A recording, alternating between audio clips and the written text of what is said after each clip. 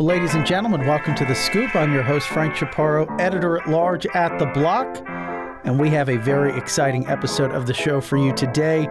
Joining us on the other side of the mic, a very special guest, a prominent figure who's been shaping the trajectory of digital payments and financial technology over a decade. Our guest is David Marcus, former president of PayPal and head of Messenger and Novi at Facebook, now Meta. And he's here to talk about everything that we've been covering and following at The Block. We're going to be exploring his new exciting venture. Well, not so new anymore. I mean, we've been doing this for over a year now. Lightspark, which is on a mission to explore, build, and extend the capabilities and utility of Bitcoin. But before we dive in, I want to take, as always, a moment to thank our sponsors, one of which, funny enough, is PayPal. Do more with your crypto. Whether you're a crypto expert or a newcomer to the world of digital currencies, PayPal provides a secure and convenient platform for your crypto transactions. Start exploring new Web3 applications with peace of mind, knowing that PayPal has your back. Learn more and get started today at paypal.com/crypto. Terms and conditions apply. This show is sponsored in part by CleanSpark, America's Bitcoin miner. With CleanSpark, you can feel good about investing in the Bitcoin ecosystem because CleanSpark uses low-carbon energy for their Bitcoin mining data centers and is always optimizing their operations to increase energy efficiency and reduce e-waste, all while partnering with the communities they operate in. If you want to support the future of Bitcoin while also supporting the environment, visit www.cleanspark.com to learn more about the CleanSpark way. Okay, David Marcus, thanks so much for taking the time to join us. How have you been? Good. Thanks for having me. No worries. So maybe we can do a little background. You can walk us through your journey, how did you sort of find Bitcoin, and then maybe give the abridged history that brings us to today. Yes. So I was actually still doing my mobile payments startup called Zong at the time in 2009, late 2009, when I first stumbled upon Bitcoin and read the white paper and tried to play with it, but it was so cumbersome, even for a geek like me. I just couldn't get it. So I kind of put it aside, brushed it aside, and then came back to it in 2012 when a good friend of mine, who's often referred to as patient zero in Silicon Valley for Bitcoin, Wences Casares, basically started telling me more about it and telling me you have to actually spend time and understand this thing.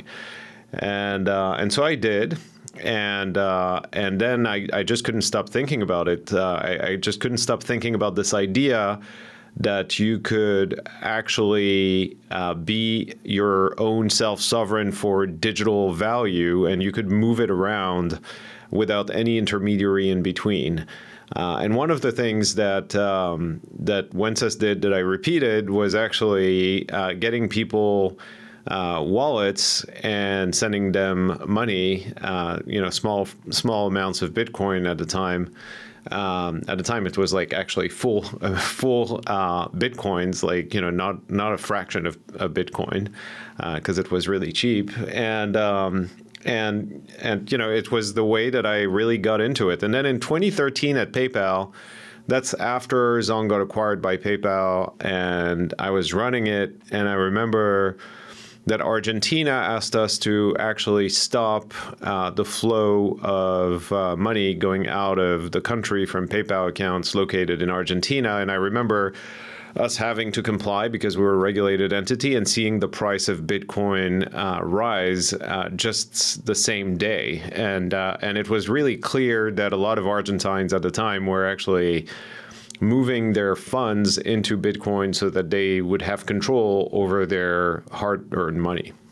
It's funny that that part of your Bitcoin story is tied to Argentina. That's something that you share with Brian Armstrong of Coinbase. I don't know if you know that, but that's sort of when he discovered it, or from where he discovered it in a sense, or where the movement of it became or resonated with him. So Lightspark sort of extending or expanding the capabilities and utility of Bitcoin Lightning. A lot of people would probably say that Lightning has not lived up to its full potential. I think you would say that's because it's missing some key tools that can make it less cumbersome to use. So how have you folks been doing that? And maybe walk us through that mission. Sure. I mean, that actually, those words, that mission is slightly outdated. It was basically used when we were trying to actively not say what we were doing. What we're trying to do is actually to enable an open, interoperable, cheap payment protocol for the internet. And the way that I think about this is that, if you think about email and the way that different email platforms interoperate, they have SMTP. And that enables you to send an email from Gmail to Yahoo or to theblock.com or whatever it is that you want to send to. And we don't have that for money. Basically, you can't send money between Venmo and Cash App or Cash App and Revolut or, Revolut and Wise. I mean, all of these platforms that are really good within their own borders, but that don't allow you to move money around in a seamless way. And to some extent, that's what we tried to do with Libra and Diem back in the day at Meta, is to really enable an interoperable, open, dirt cheap protocol that settles money in real time on the internet. And we just grew more and more convinced and built the conviction that Bitcoin was the actual only blockchain that could support an open payment protocol for money on the internet, or an open payment protocol on the internet. And so we looked at Lightning, and we actually, interestingly enough, looked at Lightning in the early days of 2018 when we started the Libra journey as a potential way of doing that, but it was premature and not ready for prime time. And then we took another look in 2022, last year, when we started Lightspark, and we figured out that actually the protocol was sound, and that it just needed to be more usable, and we needed to abstract all of the complexity from what is a channel-based payment system, which is very unintuitive for people. The idea that you need to lock up liquidity in a channel with another peer, another node on the network to receive payments, and every time a payment transits through that channel, you basically have an unbalanced channel. You need to rebalance from other liquidity from other channels and do that at scale. That's like very unintuitive. So we decided that we needed to build a platform that enabled an enterprise type of company to use Lightning in a seamless way. And just as they would use any other high-performance payment network or blockchain. And that's what we did with the first version of Lightspark, that basically has three components: Lightspark Connect, which is the enterprise-grade node management software; Lightspark Predict, which is kind of interesting because it ties a lot of the AI predictive capabilities of trying to have a map of the entire network and where the liquidity is, and trying to predict ahead of time whether a transaction would actually succeed with a given route. And if not, split the transaction in smaller bits and reassemble it on the other side and deploy liquidity dynamically on the network in such a way that when you send up or receive a payment on the network using Lightspark, it always works. So that's basically what we've built, and then a series of SDKs so that people can build Lightning experiences inside of their apps, and a wallet SDK that enables non-custodial wallets to actually build a really great Lightning experience with offline receive. So all of these things are the first version of the product that we deployed about 6 weeks ago. And who are some of the early users of the product, and how are they sort of integrating it into their existing business? Yeah, so it's basically all of the exchanges out there that either didn't have a Lightning implementation for all of the reasons that we just discussed around the complexity of not only integrating Lightning, but also managing your node. And also wallet operators. And we also inherit a bunch of exchanges and wallet operators that had Lightning, but were frustrated with the amount of work that was required to rebalance channels daily, the low success rate of larger transactions. And so since we actually addressed all of these problems, we're kind of getting a lot of exchanges and wallets that had implemented Lightning either on their own or with competing products. And how much time does this save them? I mean, we talked about it when you rolled out the SDK a month or so ago.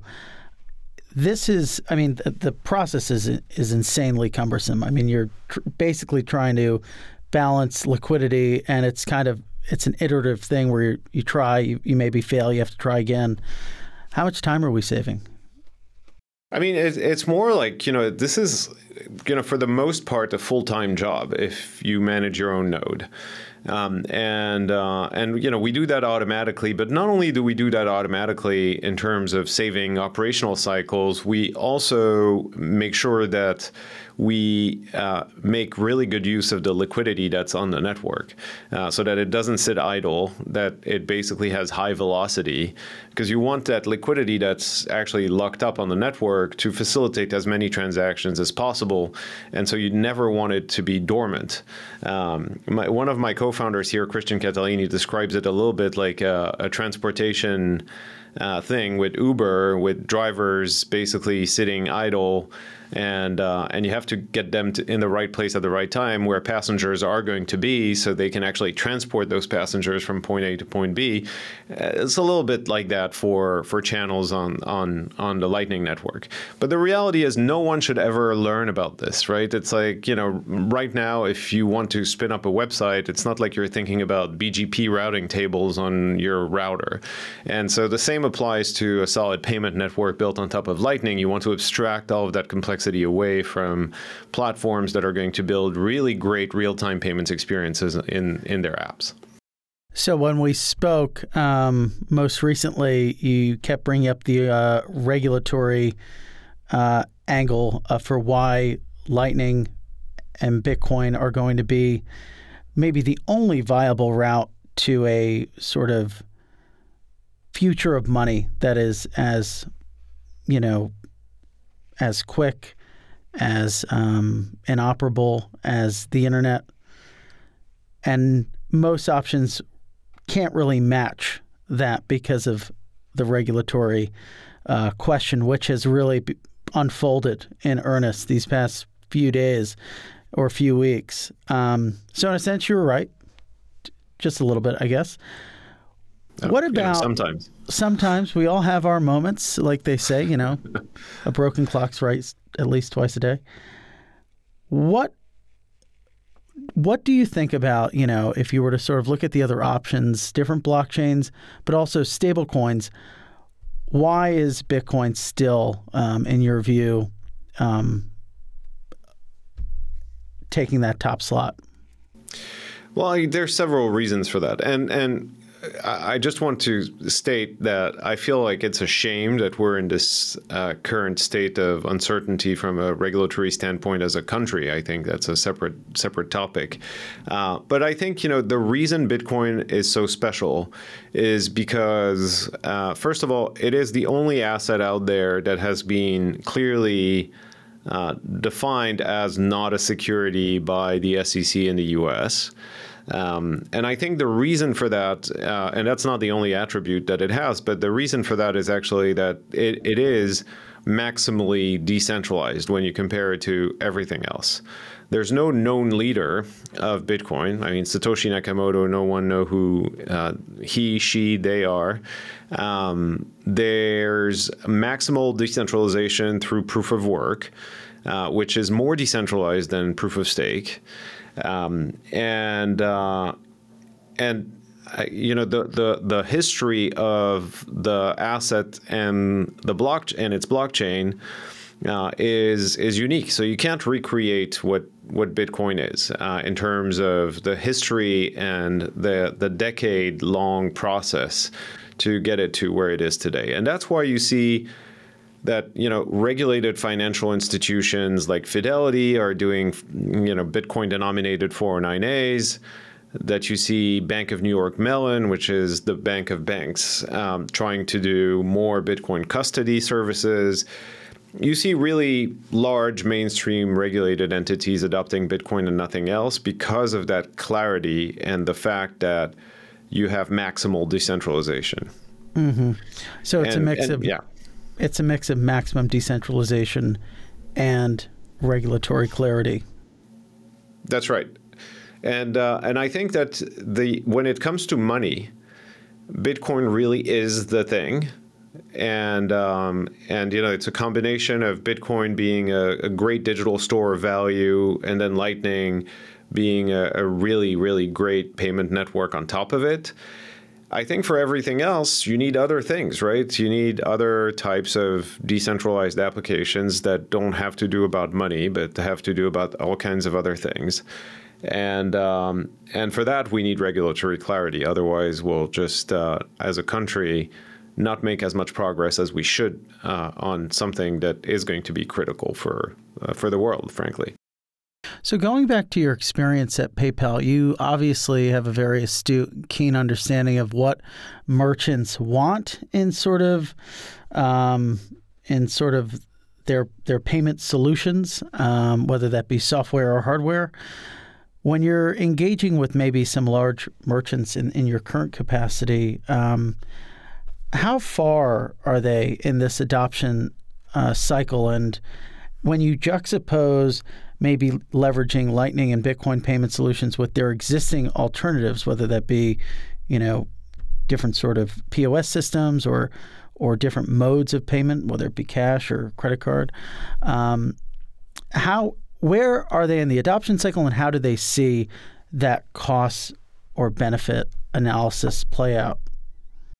Well, my view is basically that when you are trying to build a new payment system or a new payment modality, you actually have to go after use cases that are hard or impossible to perform on the existing stack. Back in my time with Zong, it was mobile payments on social gaming, where the friction involved with you typing the 16 digits of your credit card, expiration date, etc., when you were buying a virtual cow on a virtual farm wasn't actually conducive to high conversion rates. In this case, it's really global payments. So moving money across borders is really complicated and costly. It also requires you to be on either the same stack on both sides, or use cash out points that are fraught with all kinds of issues when you need to pay out to a large number of people. So that's one use case. The other use case that we're intrigued by are actually micropayments and microtransactions that have been overhyped for over a decade, and has never happened because the actual cost of moving very small amounts of money on the internet today actually exceeds the amount that you're trying to transact on the current rails. And then the lack of interoperability is also a problem because the combination of lack of interoperability between wallets and the cost of transactions forces you as a consumer to commit to loading or preloading a wallet that is captive of one publication or one outlet, and then spend that balance in small increments, which no one wants to do. It's getting to the point of making money streamable, in a sense. Yeah, exactly. And we actually have a streaming money demo on our website that involves you having a simple Chrome browser extension that is a non-custodial wallet on top of Lightning. And it shows how you can stream very tiny amounts of money in real time to a creator wallet that could be anywhere in the world. And that's one of the future applications of what could you build if money moved on the internet the same way that every other bit and byte, moves on the internet.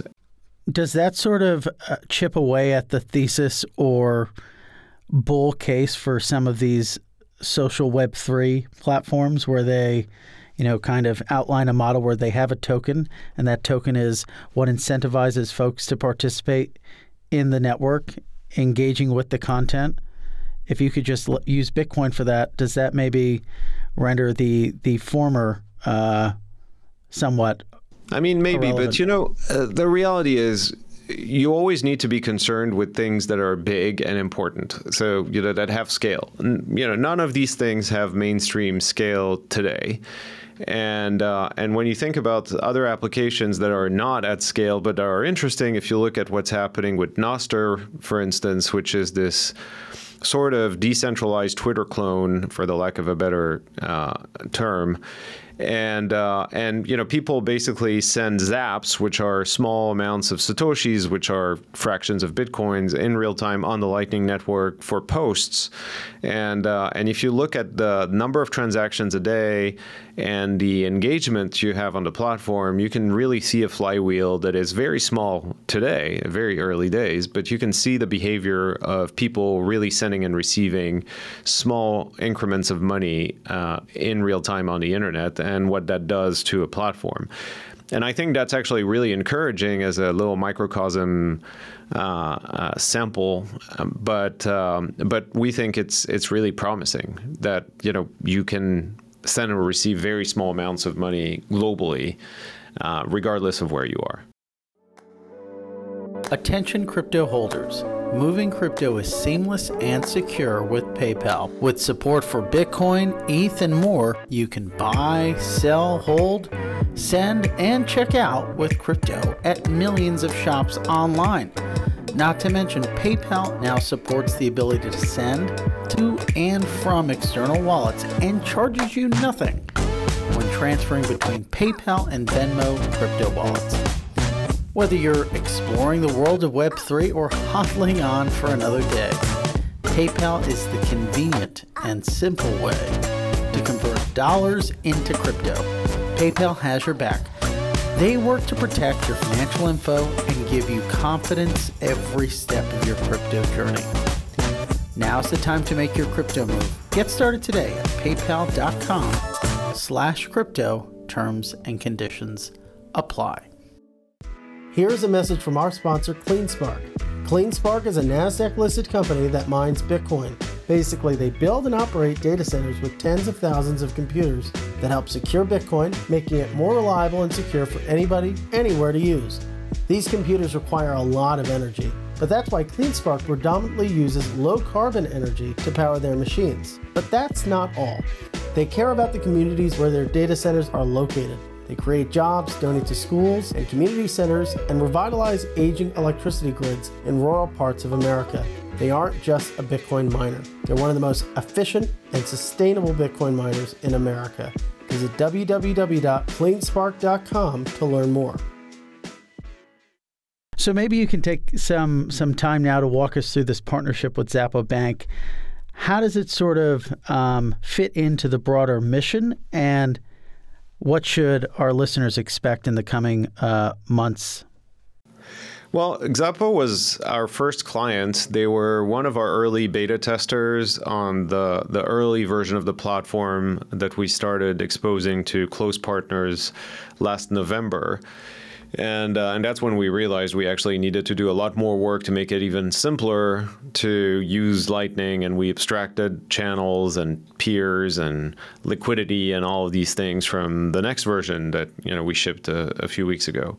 And so Xapo was meaningful because it is actually the first bank on the Lightning Network, and it's a European licensed bank that has customers across Europe. And that offers dollar-denominated and Bitcoin-denominated balances to their customers. And they just didn't enable Lightning until they used our stack. And so we were able to help them offer Lightning transactions that have become a lot more relevant, by the way, to all of these exchanges and wallets out there since ordinals and BRC20 tokens became a thing on Bitcoin and clogged up the mempool and took the fees to new highs, right? So since that happened, there's a lot more need for Lightning to enable consumers to move money around in real time at a low cost. And so that's the case with Xapo. Since then, we also onboarded a number of other exchanges and wallets. One of them, which was really meaningful as well, because it opened up Lightning to a whole region that it didn't reach before, is Rain, the largest exchange in the MENA region. And so that's great because you have a big population there needing to send money back home in all kinds of different regions where transaction fees and cross-border transaction fees are quite high. And so having an exchange on the Lightning Network does a few things really well, which is, on-ramp from fiat to Bitcoin, and then enables fast global transactions on the Lightning Network on top of Bitcoin. So those things are actually really near and dear our hearts here at Lightspark, because it really helps real people across the world move money in real time at a fraction of the alternative, fraction of the cost of the alternative.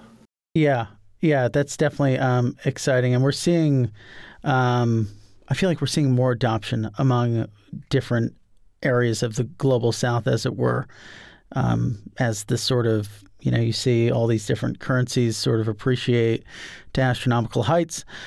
Walk me through how maybe there's an opportunity here. And this is what your colleague Christian, when we last spoke, his eyes sort of lit up when I talked about the potential for you guys serving a market structure purpose in the wake of Signet and Signature. Or if you held a gun to my head, David, and asked me which ones was which, it would not be a pretty scenario. Silvergate was Sen, Signature was Signet. With That's them right. sort of out of the picture, and also just a lot of our plumbing gone now, can these exchanges, if they're sort of moving money around, or some of these large trading firms, or just large market participants, without sort of these pipes, is it possible to sort of leverage the Lightning Network as this settlement layer, or this sort of connective tissue for crypto's broader capital markets? How could that sort of unfold? So the answer is a resounding yes, but not only for crypto firms, for any firm.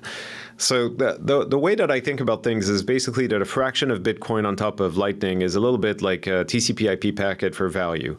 So if you have a network that is live 24/7, that enables real-time final net settlement of value between two endpoints, then provided that you can get in and out of Bitcoin really quickly, you should be able to settle and net settle between two counterparties in real time, and no matter where they are, no matter what time of the day it is or day of the week it is.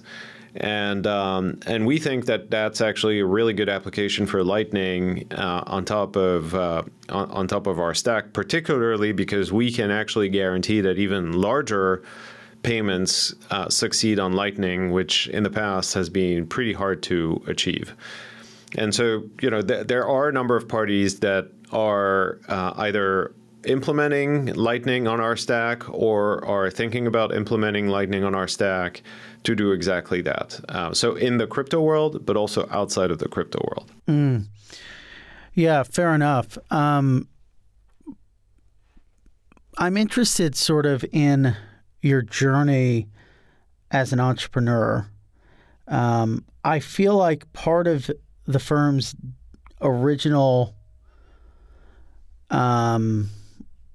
stealthiness, let's call it, might be tied to the Libra story, which got so much press. I feel like you just wanted to get your head down and build something, find a sort of product that worked, and maybe worked with sort of beta users.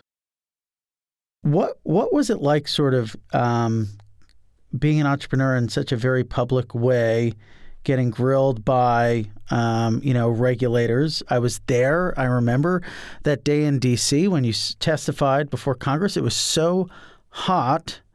I sweat through my entire suit. It was one of the hottest days I've ever experienced in Washington. But I'm sure. And you were not in the hot seat. And I was not in the hot seat. It was you, and you did a great job. I think I would have been much more frustrated than you.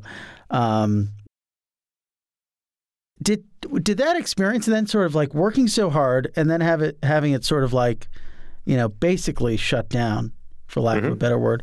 Yeah. Walk us through that experience and like what it maybe taught you as just as an entrepreneur. Well, look, because most of the time when companies fail, it's because people don't like their product. You didn't even get a chance to get to that point.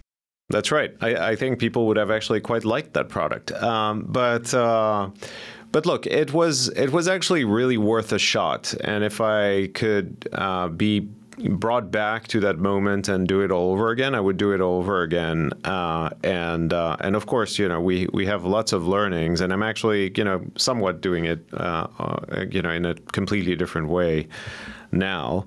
But the key thing was that it was time, and I think a lot of us had this feeling that it was really time for a real-time payment protocol for the internet. This notion that back in the day, there was this HTTP 402 protocol that was actually determined as a request payments protocol on the internet and was never implemented, felt like it was about time, right? And the fact that we were still, and we are still now in 2023, moving the vast majority of value around the world on infrastructure that was built in the late 60s and 70s feels inadequate and infuriating, frankly. And so it was worth a shot, and the approach was basically that Facebook reached 3.5 billion people every month. And so as such, if we built something that was really good, then maybe because of the distribution and the fact that we would adopt it, then other companies would adopt this thing as the standard payment protocol for payments. And that part actually worked out quite well. We had a number of 28 companies join the Libra Association. And the problem was that we tried to keep this thing under wraps for as long as possible. But then there were rumors left and right, and all of the rumors were actually a lot worse than what we were actually doing. And so at some point we're like, okay, we just need to share our white paper, which is just the general idea of what we're trying to do here, and launch our testnet. I know they call it one of the original names, or one of the rumored names, was WorldCoin, I think it was. So there's actually a funny story that I'm not sure I've shared before on this. This name was actually coined by Mark Carney, who was the governor of the Bank of England at the time. And he was trying to describe what we were trying to do. He was actually a proponent of this, one of the few large country central bankers who really believed in the value of this. And he was like, oh, this is, and that was before we named it. And he was like, oh, you should call this thing WorldCoin. and for some reason, then, he or some other people are in his sphere of influence probably shared that brand or that name with someone. They're calling it WorldCoin. Yeah, and then it became a whole meme, and we felt like it was time for us to talk about it. And so, Facebook is kind of interesting also, or Meta now, but in a way that it tries to build product in the open. And that's part of the culture of the company, to be not as secretive as other tech companies when it builds products. And we wanted to do it in the open. We wanted to get feedback, and boy, did we get feedback. We got a lot of feedback really early on. And I think, I feel like when you're building these types of products and services, if you have the opportunity to actually go build something of value that solves real world problems and go demonstrate that it solves real world problems rather than talk about it, then it's always better. It's just that there was just so much exposure, so much swirl and rumors that we had to just talk about it and start getting feedback, and that's what we did. And it just turns out it was the wrong place to do this from. And the reality is that with years between the time we started the project and the moment we actually announced it, Facebook's reputation was under a lot of fire at the time. I think it's much better now, actually, but it was under a lot of scrutiny, a lot of fire, lots of distrust, and it made it really hard for us to breach into financial services and payments, basically. At what point did it become apparent that it was an untenable? There was no path forward, rather.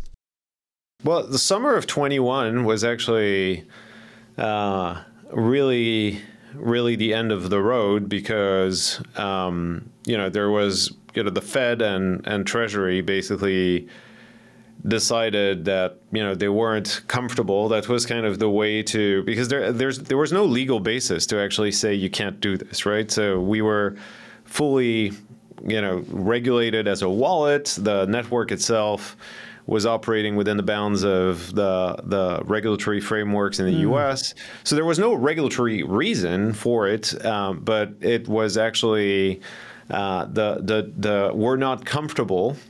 And when you're saying we're not comfortable as a prudential regulator of banks to the banks that are providing the on and off ramp to a network, then that's it.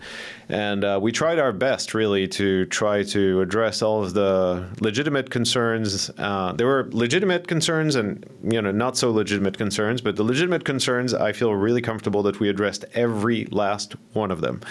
And it was just a political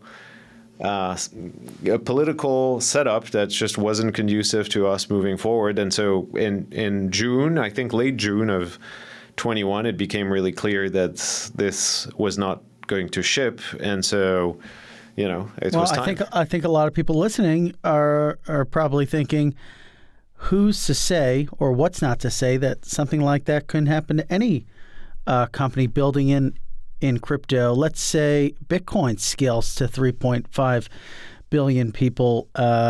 Is it a potential that maybe not Treasury, but some organization, some alphabet soup agency might become uncomfortable with, I don't know, the block or Lightspark, probably more so Lightspark than I mean, look, I think honestly, I feel like building on top of open protocols is actually a really good thing, generally speaking, because I mean, it's not like you have a central organization that controls the protocol. And as such, like, single-handedly shutting down a company's building on top of a network is not going to end the network. So I think that's a good thing to build on top, like the internet, right? It's like stopping the internet today would be hard.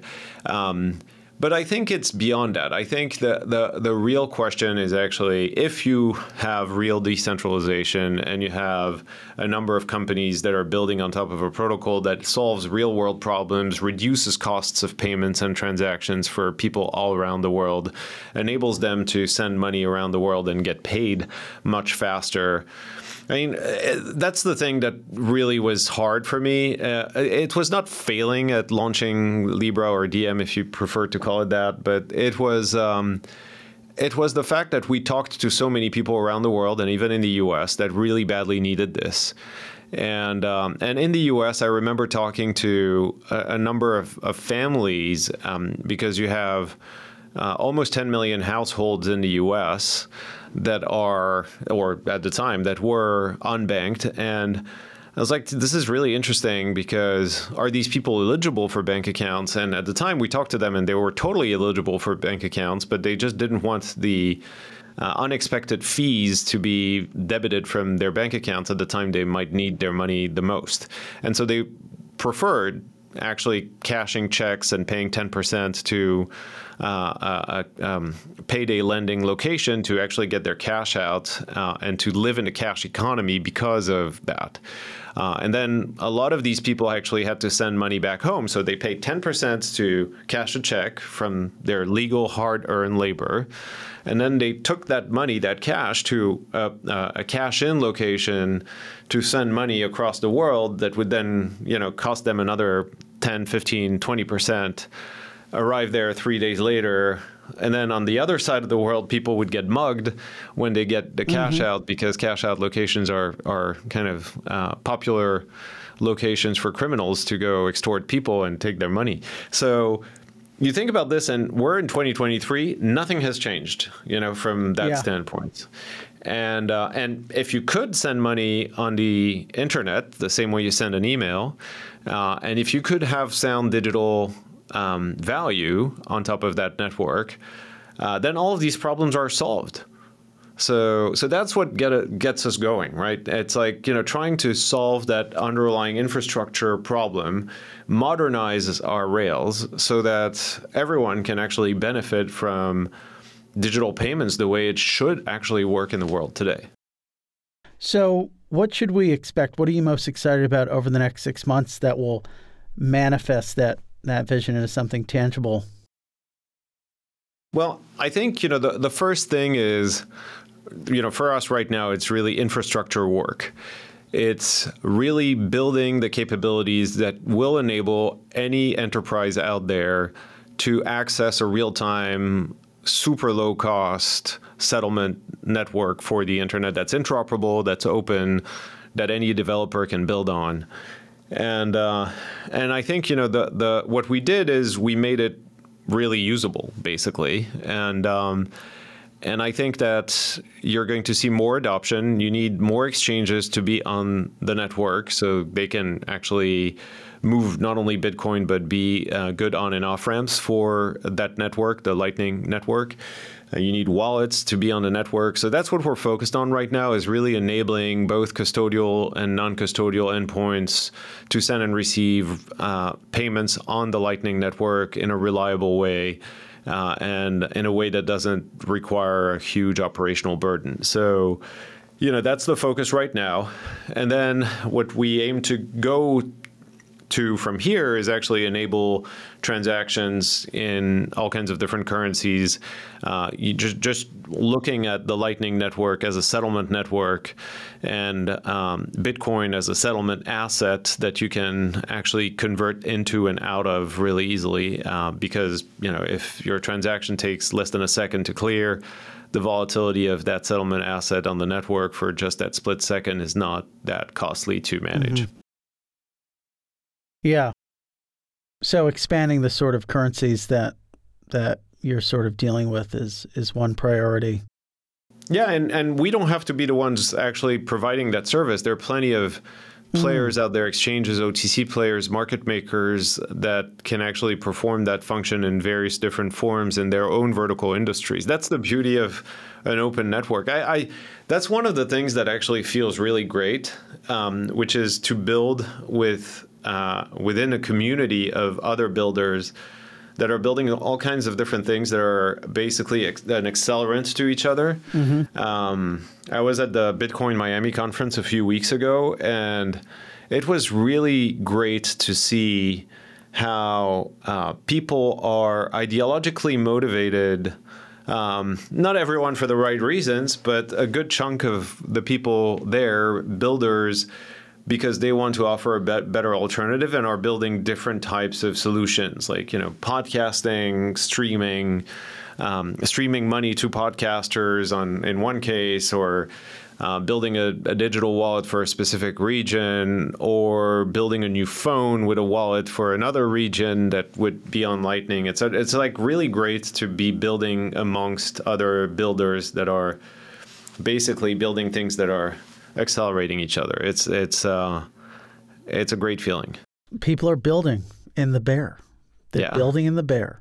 Yep, they are. They definitely are. A few rapid fires. I know I'm taking up probably more time than I should have. Oh, good. But we've got a few questions here. Go for it. what is the most underrated crypto project or trend that people aren't paying enough attention to? I mean, underrated is probably Lightspark. I'll say but it's good. I like it this way. It's good. I like underrated and Why then do you think it's surprise underrated? on the upside. It's good.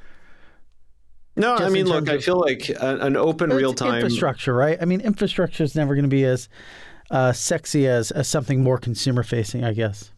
No, that's true. I think, when you think about AI and what's going on there, it's also infrastructure. But I think OpenAI did a pretty good job at Yeah, but bringing the whole thing home. I can't message David Marcus and have him like send me 5, recipes based off what's in my fridge.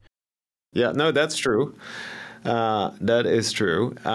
But yeah, I think the general idea of, what is going to be possible with an open, almost free payment network on the internet is definitely underrated, and I think in the next decade the infrastructure moving value around the world is going to evolve in a way that is going to be very meaningful to many people. Do you think it's just because maybe this might be a skeptical question or jaded question, but for some people, I feel like it's maybe just taking so long. Like Bitcoin's narrative started as payments 10 years ago, then store of value, and the sort of payments narrative has kind of ebbed and flowed, and people haven't really seen it. They're not, again, what's that timeless mantra? They still can't buy their cup of coffee with sats. So yeah. Yeah, and by the way, I don't think that's a very compelling use case either, because people are fine paying for coffee with their cards, and they don't see a problem with that. But and I think this is funny because it's always the example that everyone uses, but it's the least likely to be disrupted by this. So I think the key here is that when you talk to people in the Bitcoin community, they have this wonderful thing, which is this certainty that it's going to play a bigger and bigger role in the world, and we just have to be very patient, and it's going to happen. And so far, they've been right, mostly. But I agree with that, but I feel like you also need to do whatever you can and put as much energy and builders' energy and mentality towards actually accelerating that time frame for everyone.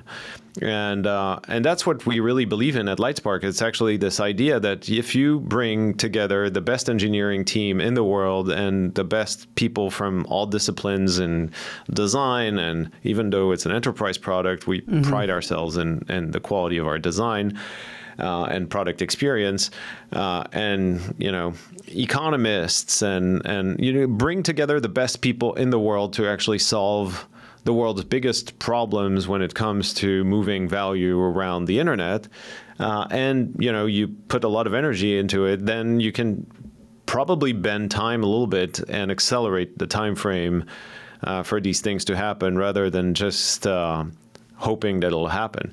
And I think that's kind of an interesting thing within the Bitcoin community that is changing, because now that you don't have all of these tokens that you can issue and make a quick buck out of these, people are coming back to building on Bitcoin, which is really exciting. I know. I think I have 2 Bitcoin episodes this week, which is pretty. Well, there you go. You and Sailor.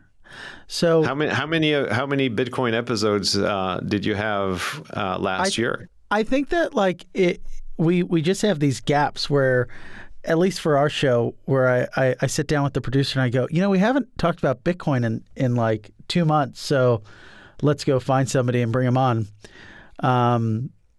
There's just more happening. I think there's more happening on Bitcoin in terms of development energy in the last 12 months than in the last X number of years combined. It's really pretty amazing to see. Yeah, that's what I'm hearing as well. Okay, one more. If you could do one thing 2 more, but the second one's easy. If you could do one thing to improve the crypto space, what would it be? I think I would just remove the fanatics. It's I feel like you need a little bit more